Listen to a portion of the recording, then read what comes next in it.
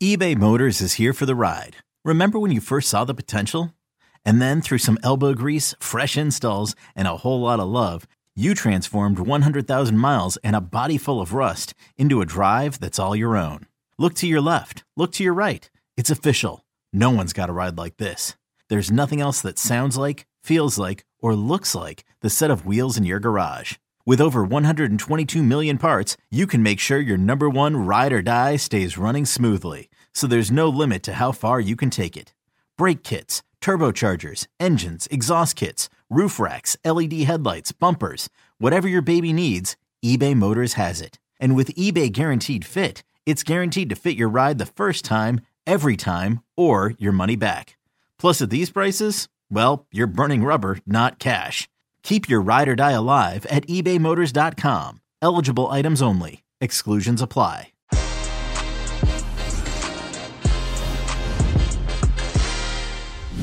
Manchester United go to Paris and they earn a 2-1 victory against PSG. Absolutely incredible. We have that game and many, many more from Tuesday's action with all the analysis with Jimmy Conrad and, of course, Jonathan Johnson right there from the stadium. Everything is coming right now. Hey guys, I'm now joined by Jonathan Johnson from Parc des Princes, and it's absolutely so great to have him in the stadium right after this game. JJ, I'm just going to get straight into it. Talk to me about the game. There's a little bit sound and stuff in the background, but people have to realize that you are right there. So talk to me about this game and your own thoughts on it. Yeah, obviously a very disappointing result for PSG to start with. A fantastic result and performance from United. I don't think many people were expecting United to come here and put up such stiff resistance. We were talking about this just the other day, how we thought, PSG were one of the favourites for coming into this group, and it's United would do well to sort of finish in the top two. But on the evidence of this performance, it's just, it changes the whole outlook of the group ahead of the remaining matches. There's question marks over the way Thomas Tuchel set the team up.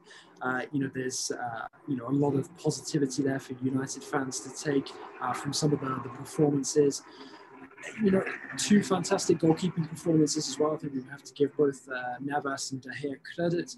But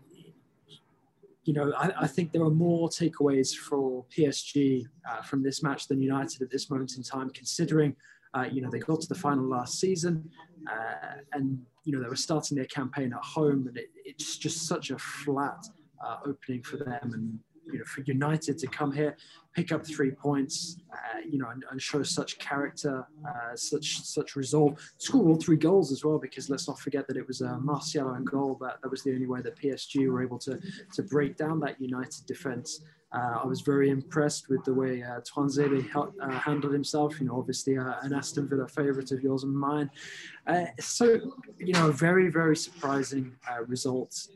But I'd say that the performances, both in terms of the positives for United and the negatives for PSG, were also extremely surprising. Didn't expect to see PSG, to be so underwhelming. When they were coming out for this, showing no hunger, based on the way they made it to the final last season, and United basically picking up where they left off in Paris a couple of years ago. Yeah, it did. There were shades of this game that seemed very similar to 2 seasons ago. You were right there live. How did it seem in terms of the back and forth? I thought Aaron Wan-Bissaka was incredible on Kylian Mbappe, just like following him around. Did you feel that when you were watching right there? Yeah, I totally agree. I thought he was extremely impressive. I've already mentioned Tuanzebe. I thought that Telles offered a lot as well, particularly as he was playing a lot further forward than you'd expect him to play, once United have everybody fit and in form. So it's, I think there's a lot of very, very good things that United can take from this. Obviously they've turned their form around a bit since the international break. It always feels very, very strange when you're in an empty stadium like that, watching the players. But one of the more interesting aspects of seeing a game unfold like that is the instructions that you hear both coaches shouting to their players, and the communication between the players themselves. And it's quite clear that United came here with a stronger, with a clearer game plan than Paris. And you heard the likes of Kylian Mbappe shouting at times, trying to organize his teammates, getting them to switch sides of the pitch. It just felt like PSG didn't really have that much of a plan here, So I think Ole Gunnar Solskjaer deserves great credit for the way that he set United up and got them motivated for this match, got them hungry. You're totally right. There were a lot of parallels between this match and the United PSG clash that resulted in United going through a couple of years ago. It's quite a cold, rainy evening at Parc des Princes once again. But it's, I think that when you don't have the crowd geeing the players on in a match like this, when the spectacle is less than spectacular, as it was for large parts tonight, and that's not intentionally negative towards United or intentionally to detracting from PSG. They neither team served up a particularly appetizing performance. But United didn't have to. They weren't under pressure to do that. And when you're putting in that sort of performance in such an empty environment, it's amplified when you're looking into it and you're seeing this unfold. And for me, it just felt devoid of emotion, both in terms of the lack of crowd and also the players' investment, particularly on the PSG side. Jonathan Johnson from Parc des Princes, 2-1 to Manchester United, and PSG have a lot of work to do. My friend, get home safe. Thank you so much, and we'll see you next time. Thanks a lot. Hey, everybody. Welcome to Tuesday's Champions League recap with my man, Jimmy Conrad. It's just me and Jimmy. Like we like it, just like this. All right. But guess what? I'm eating a lot of humble pie today. And we're going to get into it right now. Jimmy, good to have you, my friend. How are you, bud? How was the day? How did you see it?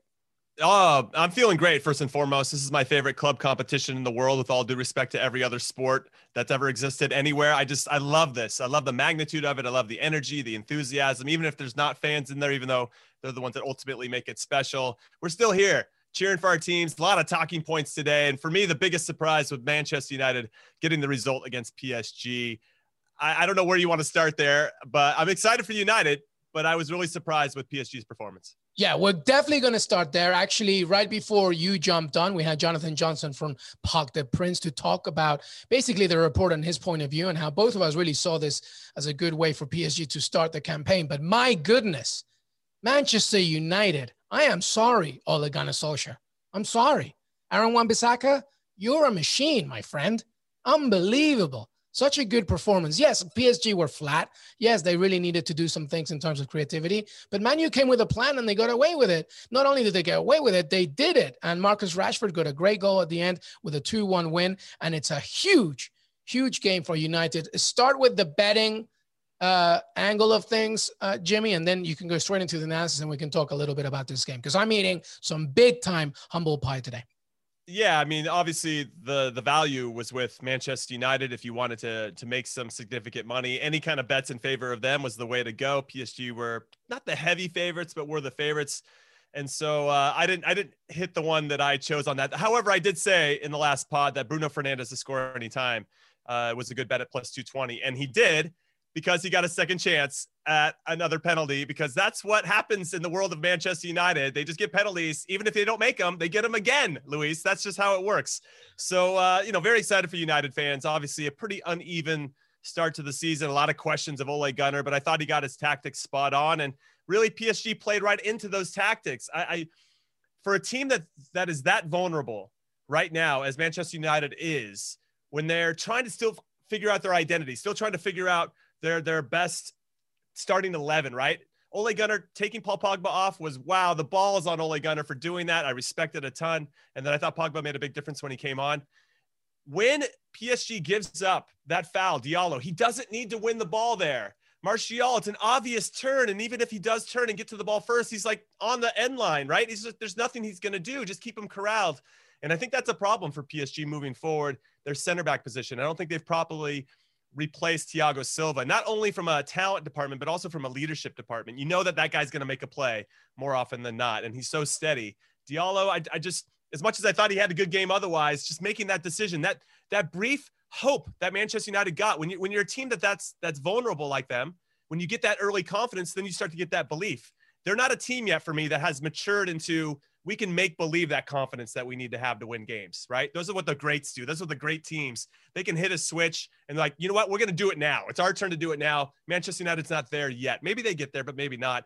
So I just thought PSG played right into Ole Gunnar's tactics. And then when that happens, when they go down a goal, Neymar gets frustrated. He's trying to do everything by himself. Mbappe is trying to do a little bit more by himself. They're not looking to combine as much. I thought Di Maria was a little bit off, not as sharp as I expected him to be against a former club that he did not like when he was there, nor did his wife. So yeah, there's a lot to take away from this one. I think it's obviously a great 3 points for United. PSG's got to be disappointed. And I wonder how they respond to this. Yeah, I mean, there's so much to talk about this game. Let's begin from my angle, from PSG perspective. I think that not having Paredes and Verratti was a big deal, because I think that like you talk about Neymar, sometimes, by the very end, he wants to do things by himself. Kylian Mbappe, Angel Di Maria, of course. But Verratti and Leandro Paredes are those kind of players that they are not just the architects, but they're kind of like, the fortress protectors, right? In defensive transition, quickly, let's figure this out, what's going on. And once I get the ball back, it's kind of Juan Mata-ish, actually, right? So that's kind of what they were missing. I'm not making any excuses. I think your Thiago Silva point is key, because they're, Diallo and Kimpembe are very talented, but you need a leader, somebody that knows what's about to happen. And that really wasn't going on. Here's the other thing. When I'm looking at this formation for Manchester United, where you had Rashford and Martial, Bruno Fernandes right behind him. And then Solskjaer kind of just put this like castle, right? Fred, McTominay, Wan-Bissaka, Telles, and behind him, like Luke Shaw, Lindelof, Tuanzebe. Big ups to Tuanzebe, right? He was on loan for Aston Villa, such a good player. I've always thought so highly of him. And Solskjaer just said, listen, like, it's not that we don't want to play.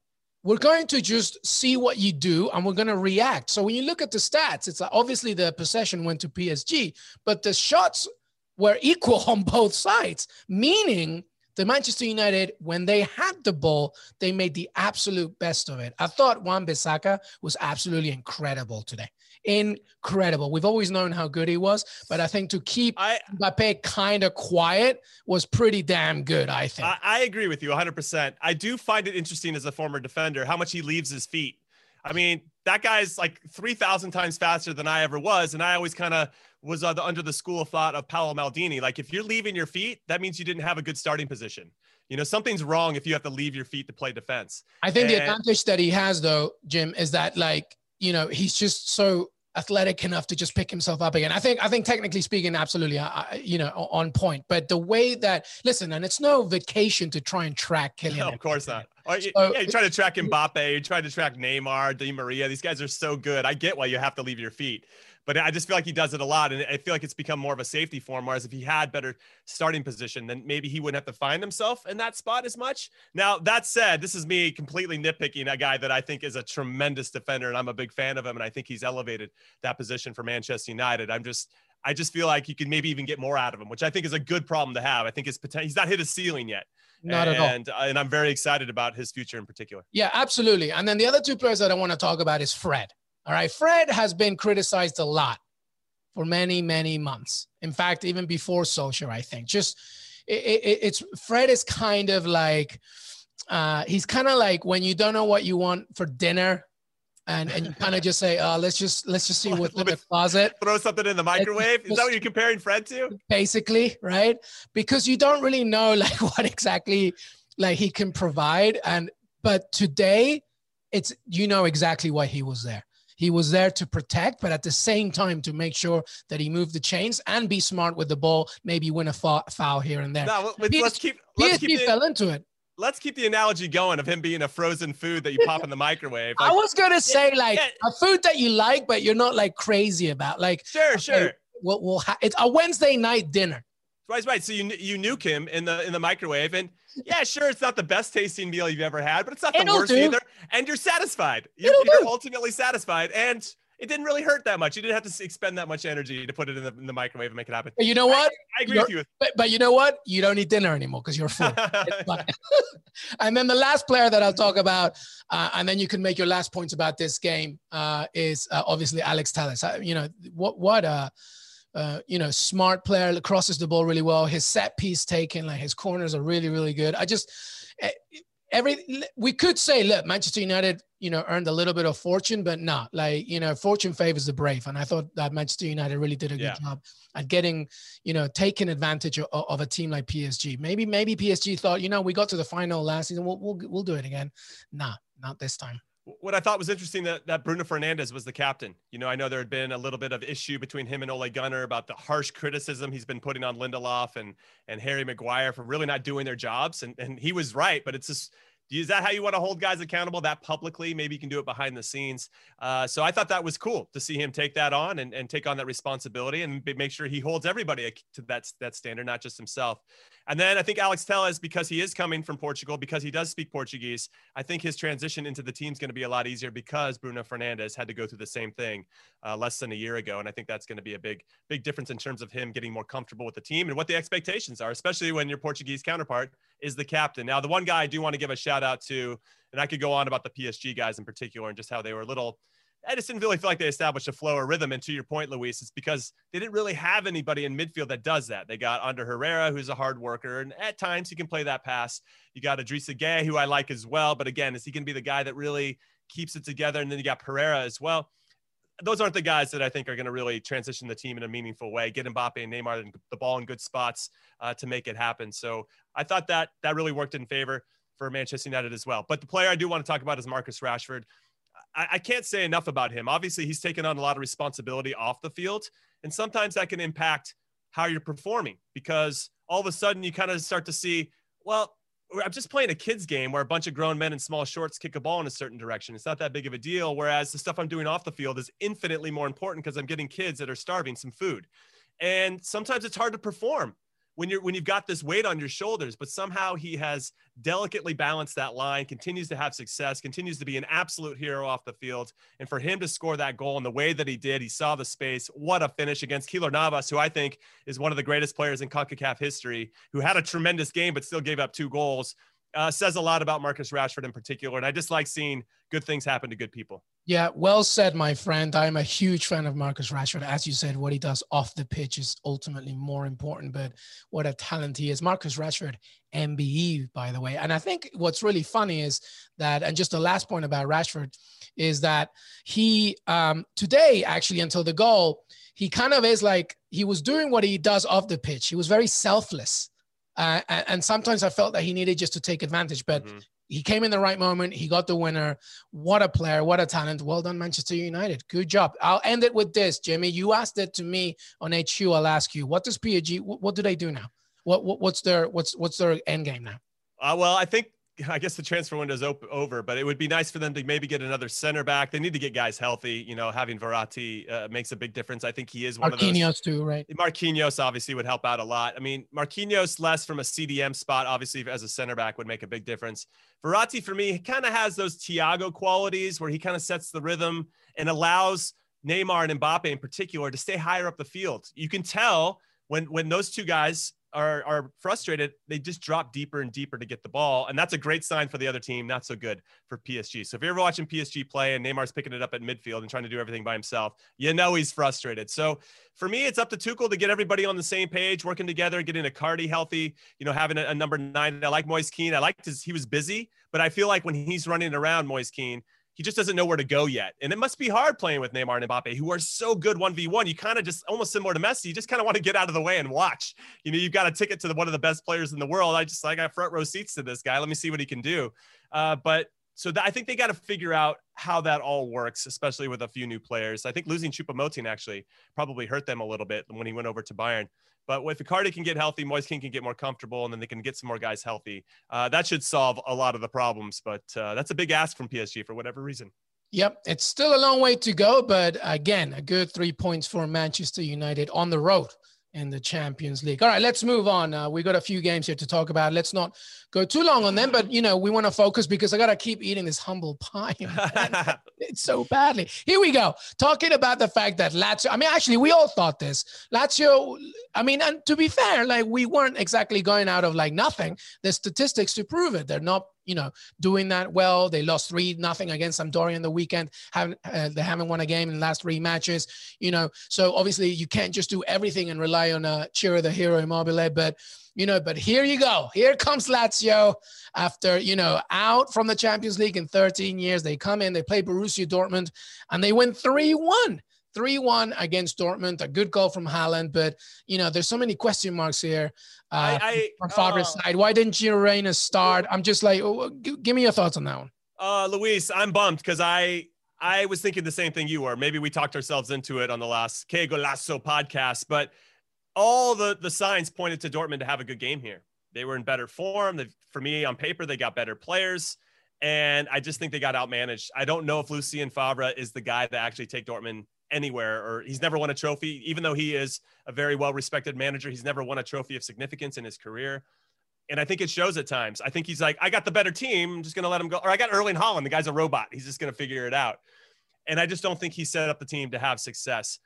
Also, I will say, using the same example that I did and the same type of mentality, Lazio was very vulnerable. Now, if you remember pre-lockdown, they were right on the heels of Juventus to win the Scudetto. You come out of that, post-lockdown, they were bad, real bad. And that extended into the season. They got slapped around by Atalanta 4-1. They just lost to Sampdoria 3-0. I was like, dude, they're not very good right now. But for this one, they were ready. And Ciro the Hero Immobile comes back. He didn't play against Sampdoria.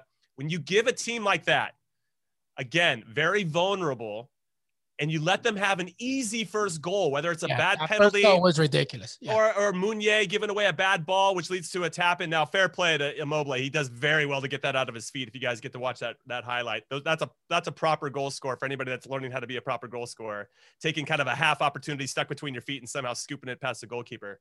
But that gave Lazio all the confidence that they needed, and they could just buckle down. And I thought they were excellent in midfield. I thought Francesco Acerbi in the back was excellent in the back line. They needed that. And I thought they really stifled Erling Haaland in particular. They didn't allow any pockets of space. And to your point, because Gio Reyna didn't start, I think they lost a little bit. They brought Marco Reus into the team. Of course, he's a legend. Of course, if he's healthy, you want him to play because he's probably going to get hurt 2 games later because that's what Marco Reus does.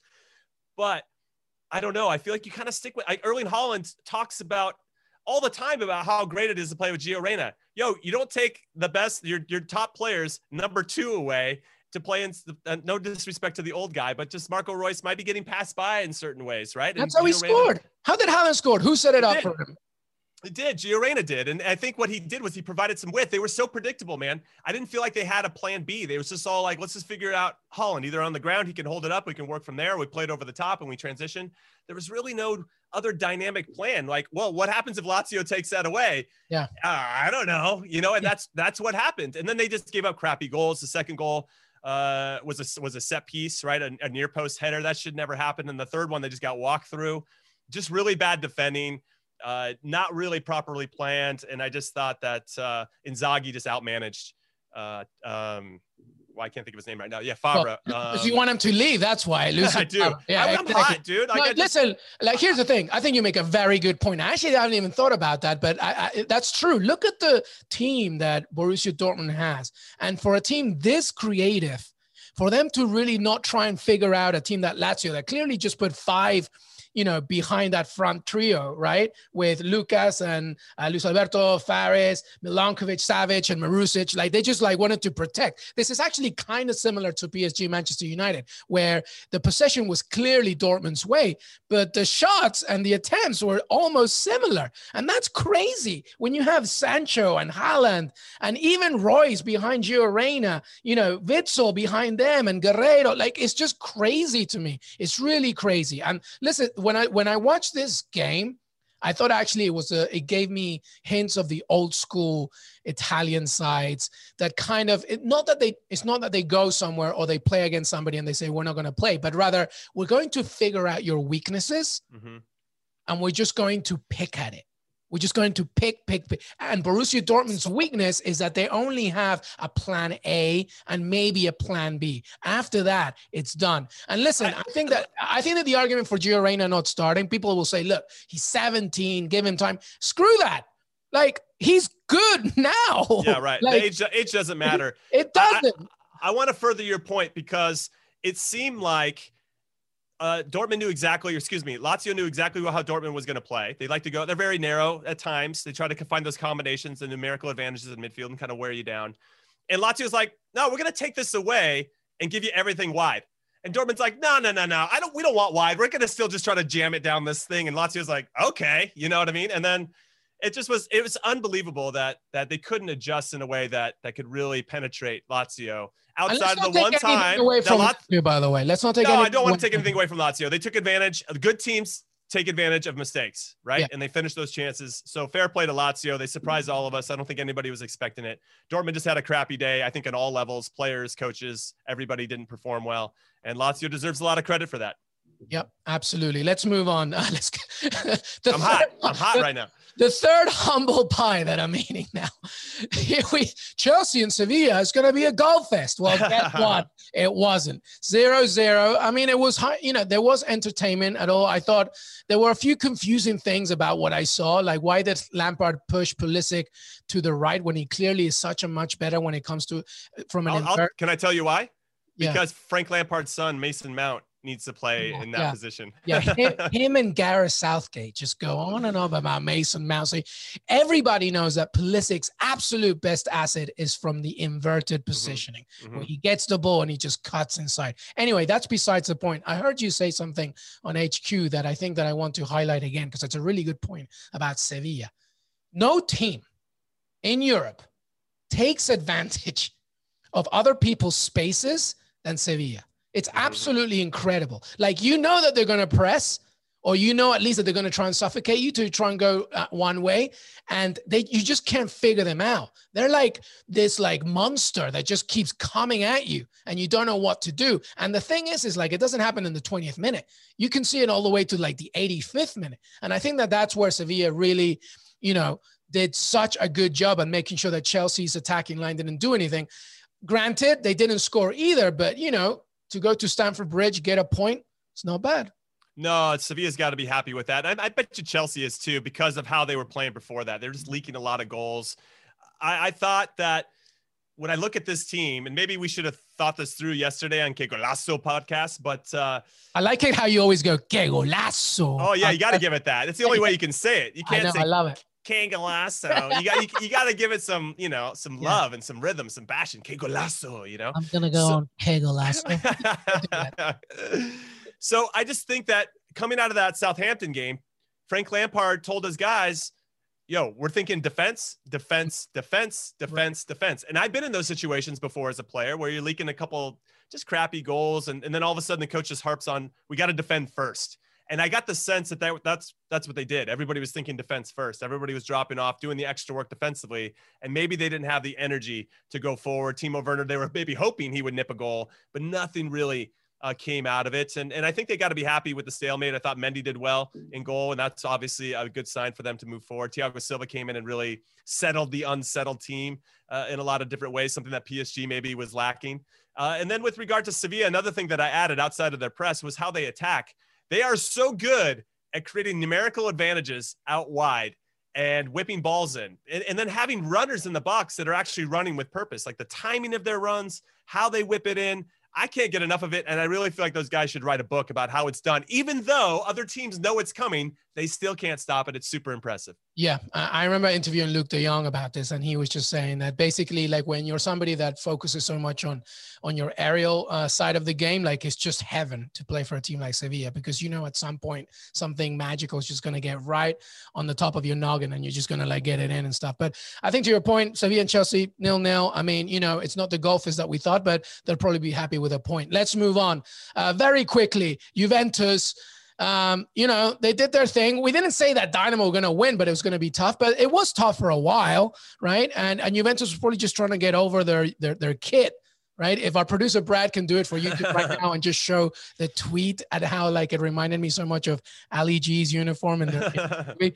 But very, very quick on Juventus. They did their thing. They got 3 points in a win away from home. Thoughts? Yeah, I would just say that because Andrea Pirlo, my Lord and Savior, is now in the job, I think he's been tinkering a lot, trying to find that best lineup, that best formation. And I think he might have found something here. And really what I like outside of Alvaro Morata scoring 2 goals, which I think is very important for the team and for his confidence in particular, I really liked the Aaron Ramsey role. I mean, I thought maybe it's just him. Maybe that's what he got told to do, but I thought he was breaking the lines. He would run from midfield. Sometimes he'd run past Morata.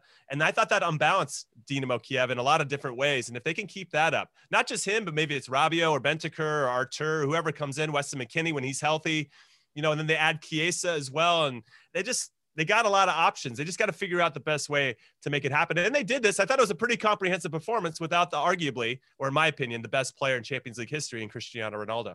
Yep. A special shot. Again, Aaron Ramsey, I think Pirlo has found something pretty good there because he can sit just behind the number 9 and create some damage. So a good win there for Juventus without their main star and, of course, Weston McKennie. All right, let's talk about Barcelona for a second. I mean, obviously, we knew that the advantages was going to go there. They were at home playing a weaker side, etc. I thought Messi looked sharp, but to me, this story is about 2 17-year-olds, especially Ansu Fati. I can't get enough of this kid, man. He's just unbelievable. Him and Pedri, they got on the score sheet, and Piqué did get a red card at the towards the end of that game, being the last man, which gave away the penalty. So that's probably the only thing that Koeman has to worry about. Comprehensive victory. Messi looked sharp, but the future looks good for Barcelona. And that's been my thing for a long time. Let's try and develop these young. We talked about Gio Reyna not starting. Well, here's Koeman just saying, you know what, Ansu Fati, go to town, my friend, because I believe in you. And Fabra should take a page from Koeman at this point. What do you think of that game? No, I agree with you. I think those 2 17-year-olds you mentioned are tremendous, but there's another one, Trincao, who's getting a lot of hype as well. He started over Griezmann. Now, for everybody that doesn't know, Antoine Griezmann decided to criticize his current manager at Barcelona, Ronald Koeman. I don't think that's ever a good thing to do, especially publicly, when he said that he scored for France against Croatia in the UEFA Nations League, to give everybody some context, and it's because he was playing the false 9. And so he said after the game, it's nice to play for a manager that plays me in my best position, which is obviously a shot at Koeman, who'd only been playing him wide right. So Griezmann doesn't even come. It doesn't start. A 17-year-old starts in his place, and he doesn't even come in. They made like 5 subs or whatever it is. So I don't know what's going to happen with that situation. That'll be worth noting. But as you say, does it really matter? They got these young kids that are going to be driving things. Ansu Fati, Pedri, Trincao is going to eventually get on the goal scoring sheet and get more comfortable as time goes on. Messi must feel like a grandpa. Played really well too. It's unreal, dude. They're so good. You got Coutinho, De Jong, obviously dropping dimes to Ansu Fati. He's relatively young. So the future's bright. So for me, Barcelona looked good, and they did it with real style. I think they did it in a way that Koeman and the Barcelona fans should be happy with. My one thing, I always got one thing. They got hit on the counterattack bad. There was one play in the first half that got called back, but Tokmak, the number 10 for Ferencváros, who's a tremendous player, by the way, got in behind by like a half an inch, and he did up Langlais. His timing was excellent, and he buried it in the top corner. They called it back, unfortunately for them. That would have put them up 1-0. But in the second half, the same thing happened. They play too high of a line sometimes. They don't have the speed to necessarily get somebody that can get in behind. Piqué now, who doesn't need to touch him. They're up 3-0. He gets a red card, so that means he misses the next game in Italy against Juventus, which is a shame because we know that Piqué likes to run his mouth, and to go against one of his former adversaries in Cristiano Ronaldo would be a fun one to watch. But he's out of that, so it almost makes me think he did it on purpose so he wouldn't have to travel to Italy, which whatever reason. It just felt like kind of a bonehead player. Maybe he had some pride at stake and he tried to make amends there, but it's unfortunate. And I think that is a vulnerability for that team, that if they try to play too high of a line, trying to press the ball immediately, they can get exposed. Yeah, no, that's a very big point. And also, listen, at the end of the day, it's all about what's the mindset ahead of this weekend.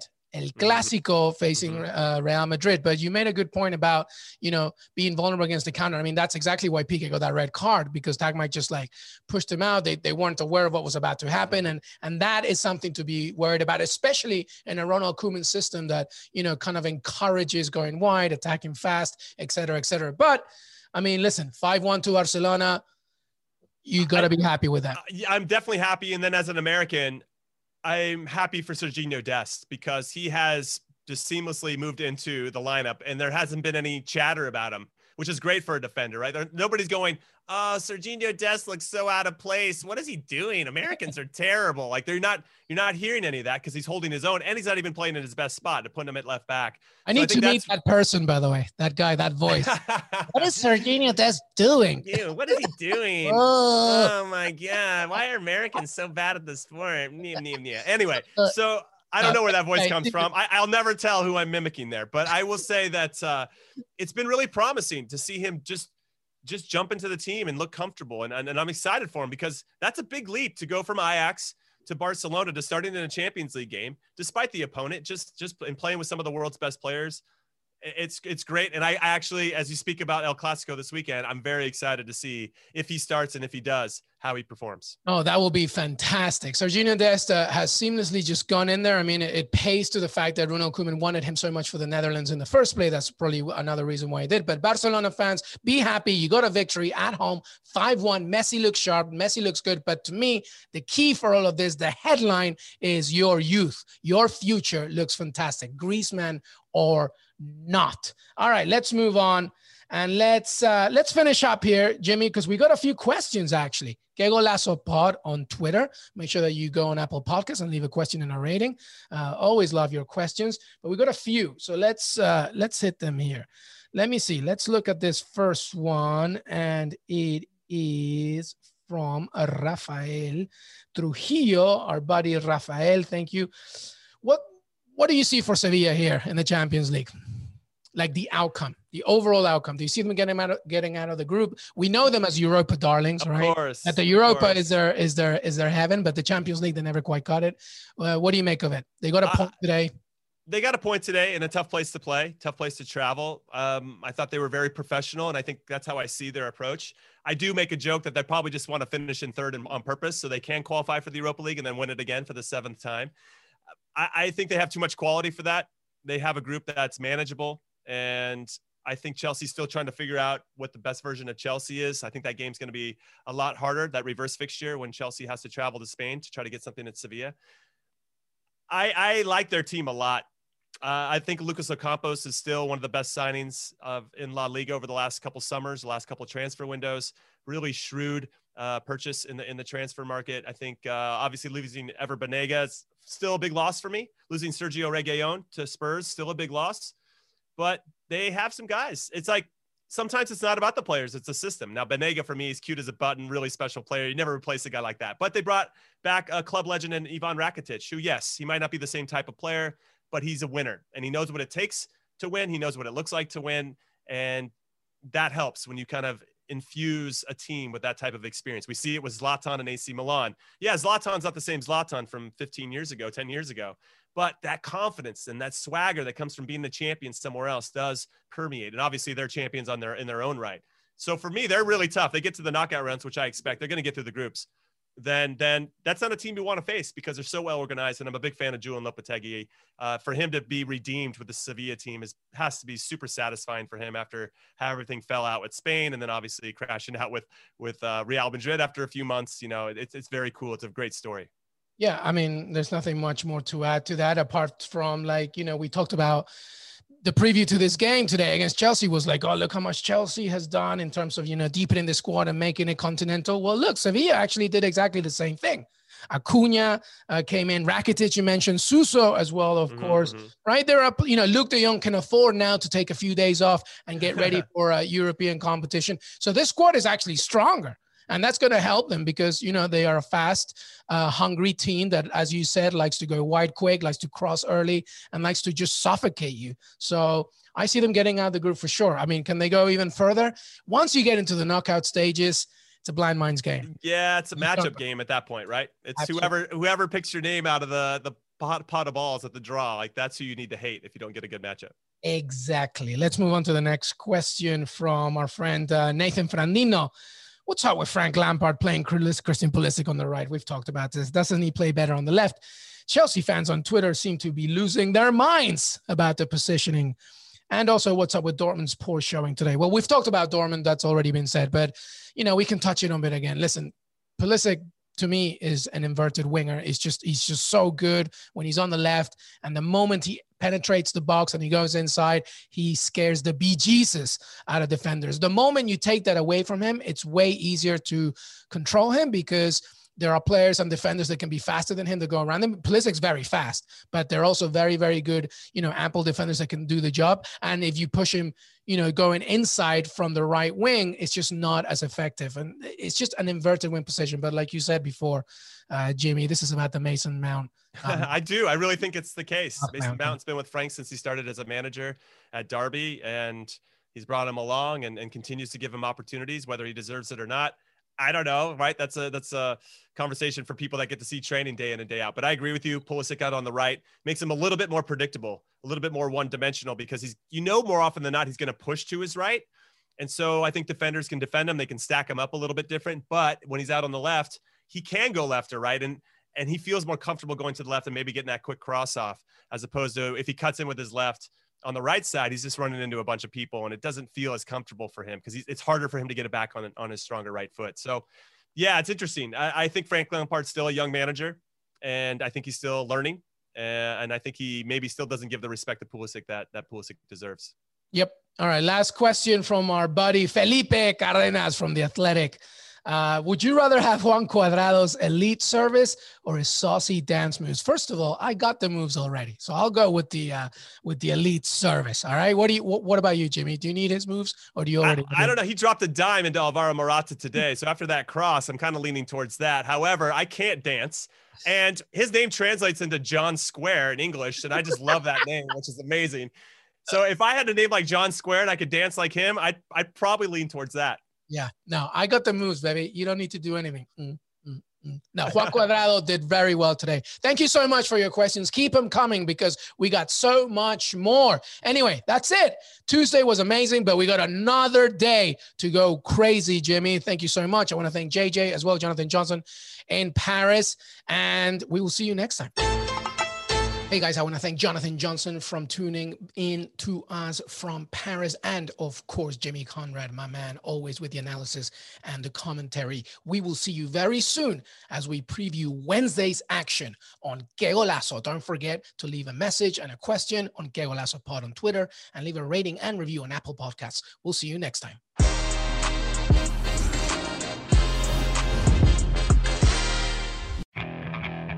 Okay, picture this. It's Friday afternoon when a thought hits you. I can waste another weekend doing the same old whatever, or I can conquer it. I can hop into my all-new Hyundai Santa Fe and hit the road.